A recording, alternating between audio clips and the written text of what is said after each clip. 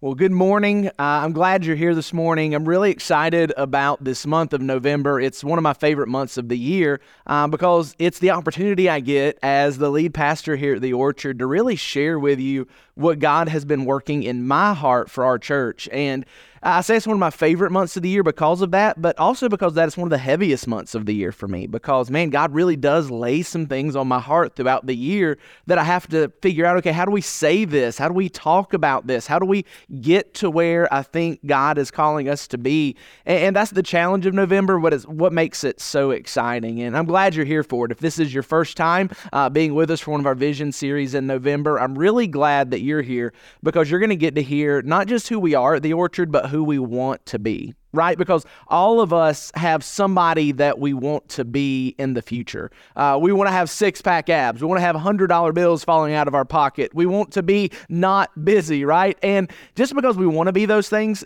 doesn't mean that we ever quite get there in some cases, but it's important to know who we want to be because that's the road that we're walking down. That's the journey that we're taking. And really, that's what this series is all about. That's what God has laid on my heart for our church for this month is who are we gonna be? Who are we becoming? Like we already said in the bumper, all of us are being changed. Like none of us are who we were a year ago. And if we were to fast forward another year, we're not going to be then who we are right now. And so it's not a question of whether or not we're actually being changed. That's happening. The question is, who are we being changed into? How are we being changed? And as we already said, in the bumpers that, Paul says that we have two options. Well, we have two options. Are we going to be formed or are we going to be transformed, conformed? Paul talks about that. So go with me, look at this, Romans chapter 12, verse number 2, because I think Paul lays out that change and those options for change pretty clearly. This is what Paul says in Romans chapter 12, verse 2. He says, "Don't be conformed to this age, but be transformed by the renewing of your mind so that you may discern what is the good, pleasing, and perfect will of God." I like how Eugene Peterson says it in the Message translation. This is what he says. "Don't become so well adjusted to your culture that you fit in without even thinking. Instead, fix your attention on God and you'll be changed from the inside out." You see, Paul makes that assumption that we are all being changed, and there's two options. We're either going to be conformed or we're going to be transformed. And that's why we're calling this series Formed, is because one way or the other, we're being formed. You're either being conformed into the image, into the mold of this world, or you're being transformed to look more like Jesus. And those words kind of conform, transform, they have that root of formation in them, but the ideas, the pictures are different. When you think of that word conformed, the word there really kind of has a Play-Doh vibe to it. We all had Play-Doh growing up, played with Play-Doh. If you got little kids at the house, you still play with Play-Doh, no judgment here. But you think of that Play-Doh and like the molds that come with it, and you can take that Play-Doh and like press it into the mold and it becomes a hamburger or a butterfly or whatever. It doesn't really change. It's still Play-Doh. At the end of the day, you're going to mash it up and put it back in its little container, but you can conform it in that mold to something that you want it to be. And I think that's the idea that Paul has in mind there when he says that we can be conformed to the image of this world. It may happen quickly from that instant outside pressure of like pressing it into a mold, or it happens a little more slowly and subtly, maybe more like erosion. But if we're not careful, that's an ever-present danger in our lives. No matter who you are, no matter how long you've been following Jesus, the danger is that in a very subtle way that we are being conformed to look more like the world. You've probably heard me say before, if you've been hanging out at the Orchard for a little while, that one of my greatest fears for the church in America today is that we're discipled more by the news that we watch than the scripture that we read. Like that's what's forming us, and it's not what should form us. The image of this world is not what we should look like. Paul says, don't be conformed, be transformed. And that's a whole different word. It's not the idea of like taking that Play-Doh, pressing it into the mold, and it's still Play-Doh when you take it out. That idea of being transformed is that you are made into something new, that you are changed from the inside out. So it's not like an image of Play-Doh, it's an image of pottery. It starts out as clay, but through the formation of the potter's hand, it is transformed into something completely new, something completely different. You're not going to take that jar or that vase or whatever and mash it back up into clay at the end. No, it's now a jar. It's now a plate, a vase, whatever. It has been transformed. And so that's the idea. Are we going to be conformed, or are we going to be transformed to look like Jesus? And so in this series this month, what I want to do is introduce a new phrase into the vocabulary of the Orchard. I want us to start talking about spiritual formation. That's probably a new term for you. Maybe you've heard it, but not really used as a definitive phrase, maybe just thrown out. You read it somewhere. Most of us probably haven't heard that phrase before, but I think that phrase, spiritual formation, is key to who we want to become at the Orchard. That idea that we want to be formed like Jesus, formed by Jesus. We want that spiritual formation. What is spiritual formation? I have a very simple definition of what I think spiritual formation is, and I hope it's something that you can maybe chew on and internalize a little bit, because I think it's important, again, for who we want to be at the Orchard. Spiritual formation is moving Jesus to the center of our hearts and lives. Now, I know that sounds simple, but that's the point. This doesn't have to be complicated. When we talk about being formed by Jesus, being formed to be like Jesus, what we mean is in every area of our life, in every context of our life, in every relationship of our life, in every avenue of our life, we want to move Jesus to the center.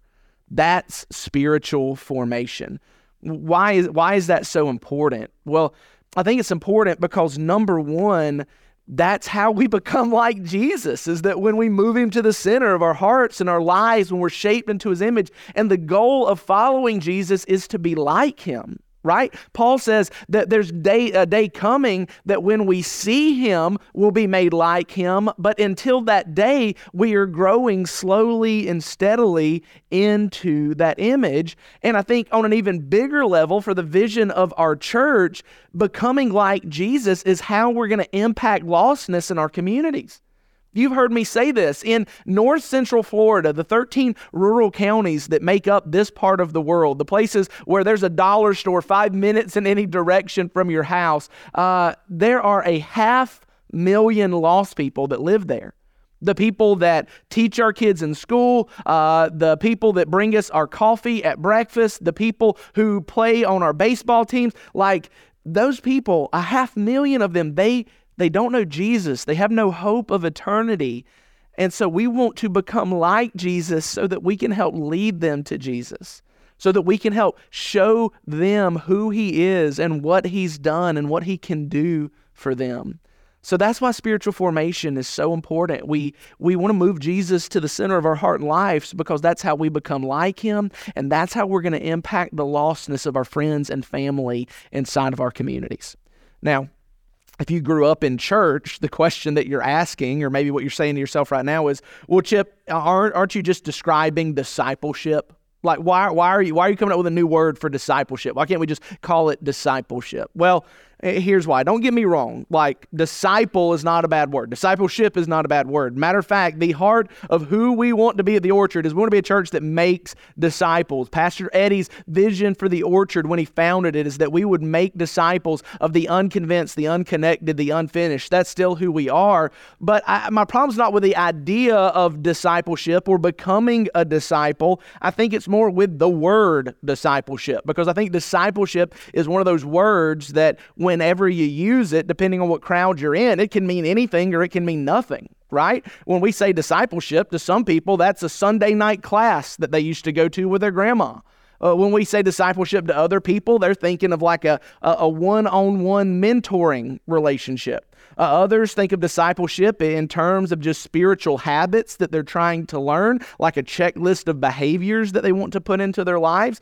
And some people think that discipleship is simply gaining a deeper understanding of the theological truths of Scripture. I'm not saying that any of those are inherently wrong, but I'm saying the other part of it is that there's a lot of people, maybe even some of you, that when we say discipleship, they got no idea what we're talking about. It's not a word that we use outside of church, and those words that we only use inside of church can become barriers as we try to impact lostness in our communities. That's why, and if you know me, I have such an issue with the word fellowship. Fellowship sounds great inside of a church setting, but if you go to the football game on Friday night and ask somebody if they want to go have fellowship afterwards, they're not going to have a clue of what you're talking about. So if we want to reach our communities, we got to make sure that we are using words that are actually descriptive of what we're talking about. And when I think of discipleship, it's a word, it means everything, it means nothing. Spiritual formation is descriptive. Spiritual formation lets us know that we are being formed, and we need to be sure that we're being formed in the right way. We need to be sure that the formation that is happening in our life is actually making us look more like Jesus. And so that's why I think maybe we're going to start shifting that vocabulary around a little bit. We want to talk about spiritual formation at the Orchard, because my prayer is that in the years to come, that we would be a church of men, women, students that are deeply formed into the image of Jesus in every area of our life, that we move Jesus to the center of our hearts and life. And I think that we do that really in three big categories. My heart's desire is that we would be a church that is deeply formed in faith, life, and mission. Faith, life, and mission. If you've been around the Orchard for a little while, you might have heard it put this way. We want to be formed upward, inward, and outward. We want to be formed in our faith toward God and our relationship with Him. We want to be formed inward in our life, in our habits, and our actions. And we want to be formed outward in our life on mission as we seek to impact lostness. And that's what we're going to do in the next couple of weeks, is we're going to kind of walk through what does it look like to be formed in faith, life, and mission. And today, just for the next few minutes as we wind down, talk a little bit about what it means for us to be formed in our faith. Right? When we say we want to be formed upward, we want to be formed in our faith, what does that mean? Well, see, I think being formed in our faith means that we allow Jesus through His Word and by His Spirit to shape what we believe. Okay, now that may sound weird at first because you're thinking, well, obviously, but I think when we give it a little more attention and thought, it's more nuanced than that. See, many of us know what we believe. You know what you believe, and maybe you wouldn't say it that way, but let's be honest, you have opinions. You have some definite opinions, but the problem is very few of us have actually given much thought into why we believe what we believe. Right? Why do you believe those things that you believe? Why do you believe the opinions that you have? Do you believe it because that's just what you were told? That's just what you've been taught if you grew up in church, if you didn't? Do you believe it because that's what other people believe in tribes that you want to identify with?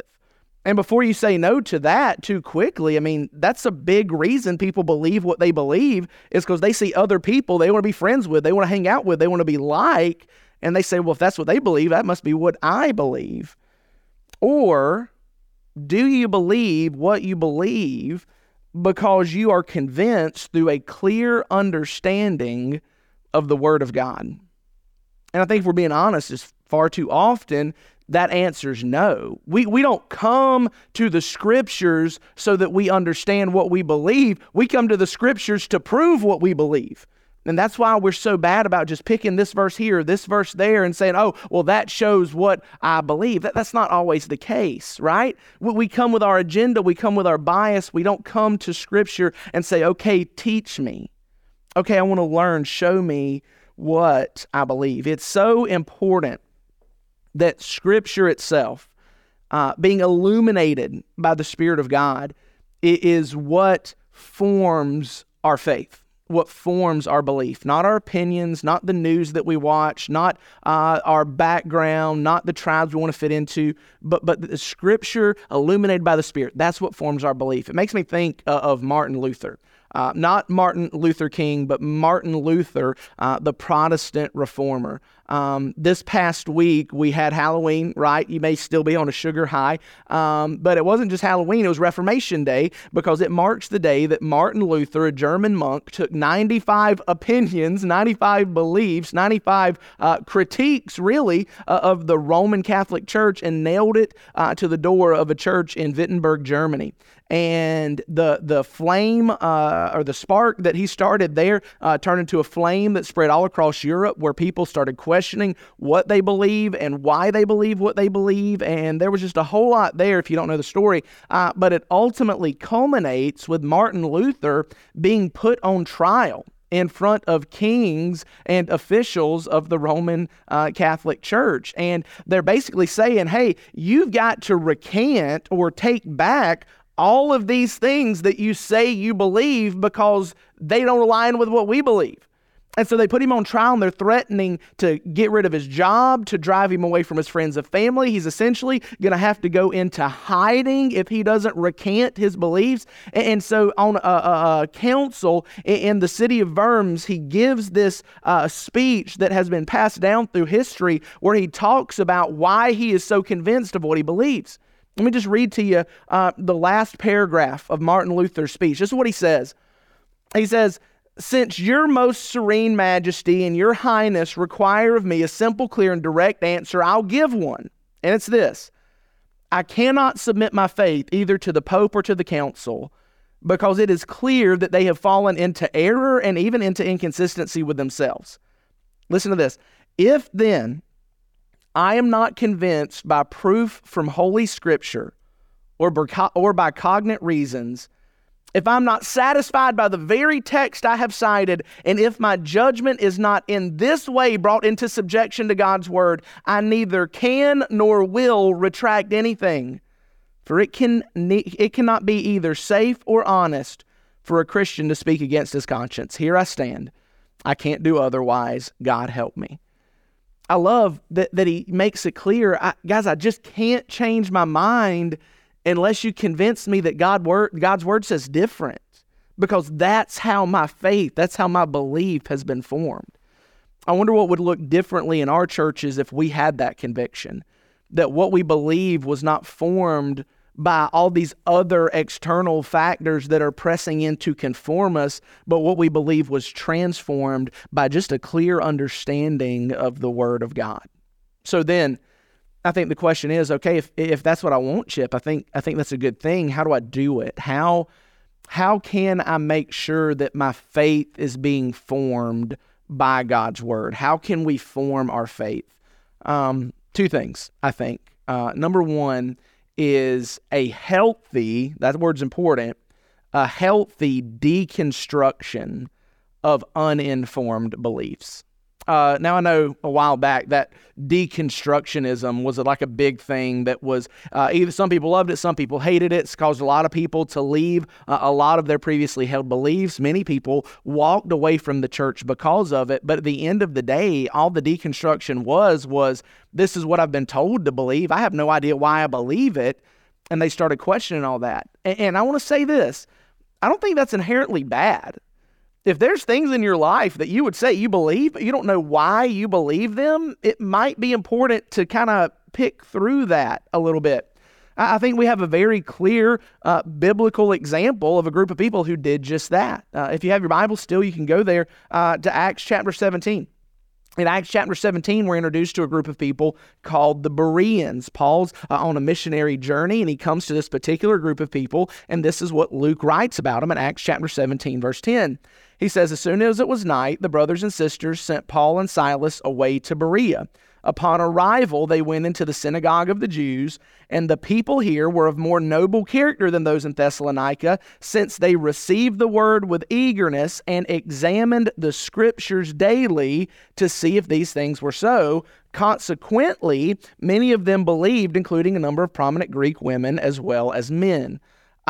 So I think that passage is really insightful, right? Because we have this group of people known as the Bereans. Why were they known as the Bereans? They're from Berea, who hear Paul preaching, and they get this, the scriptures to see, okay, is that what he's saying? Is what he's teaching here in the scriptures? And when they saw that what he was teaching indeed was in the scriptures, they changed their beliefs. Now here's the thing that I think we lose a lot of times. When we think of the Bereans, we think, oh man, those were good Christians who pulled out their Bibles and their New Testaments to evaluate what Paul was preaching. No, that's not the case. These guys weren't Christians. They were Jews who were attending the synagogue, and they didn't have a New Testament. Their scriptures were the Old Testament. So here's the thing. They didn't have a blank slate of beliefs that they said, oh, I like what Paul's teaching. It doesn't violate this New Testament that's not even been written yet, so I'll believe it. What you have is a group of Jewish believers who were regularly attending the synagogue who hear something contradictory to what they have believed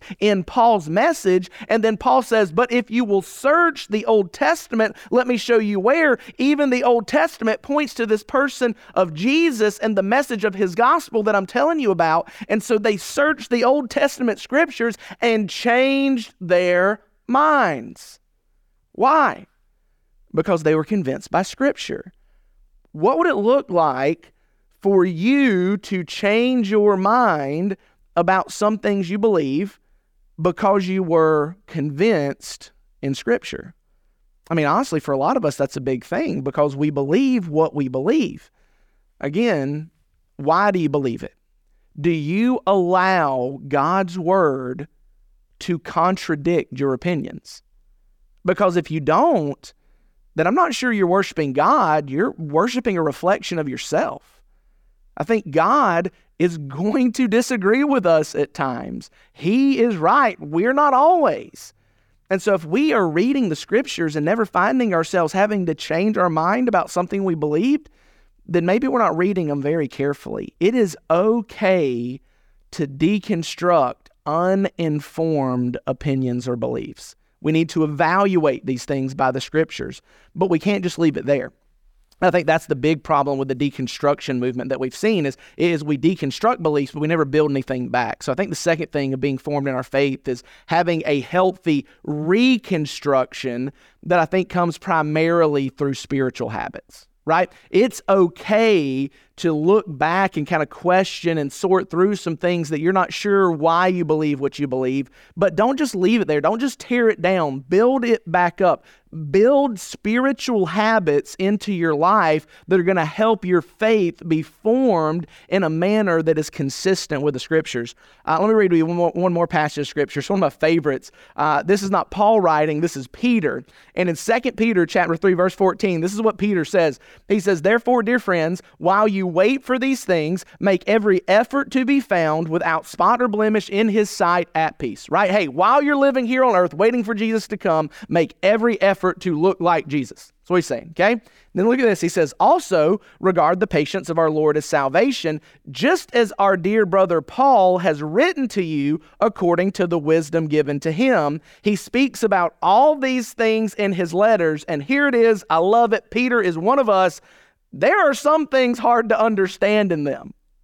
The untaught and unstable will twist them to their own destruction, as they also do with the rest of the scriptures. Therefore, dear friends, since you know this in advance, be on your guard so that you are not led away by the error of lawless people and fall from your own stable position, but grow in the grace and knowledge of our Lord and Savior, Jesus Christ. To him be the glory both now and to the day of eternity. So I love what Peter's saying. Peter's saying, look, you have to continue to grow in Christ's likeness, and you do that by the study of the Word. He says, look, Paul's written these things in his letters, and I love that he says, and they're hard to understand. Look, I get it. Every time we talk about building a habit of scripture reading, I always have people say, Chip, but man, it is hard. And I'm like, I know. I had to go to school to learn how to read the Bible. Like, it is difficult, but it is worth it. He says that's how, when we study the scriptures, when we study the word, we can know what it says. We can begin to understand it for ourselves and not have to worry about those who would take it and twist it and use it for their own advantage.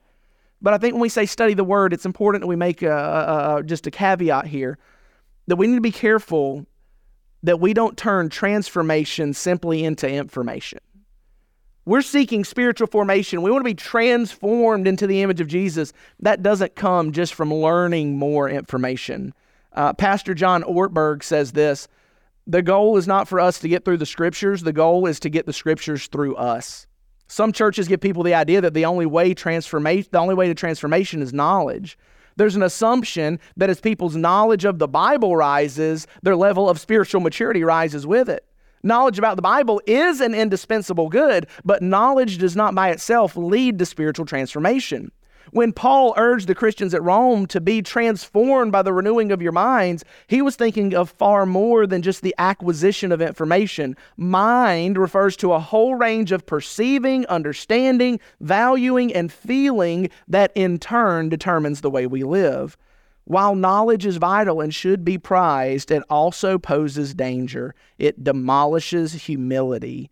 The term know-it-all is never used as a compliment.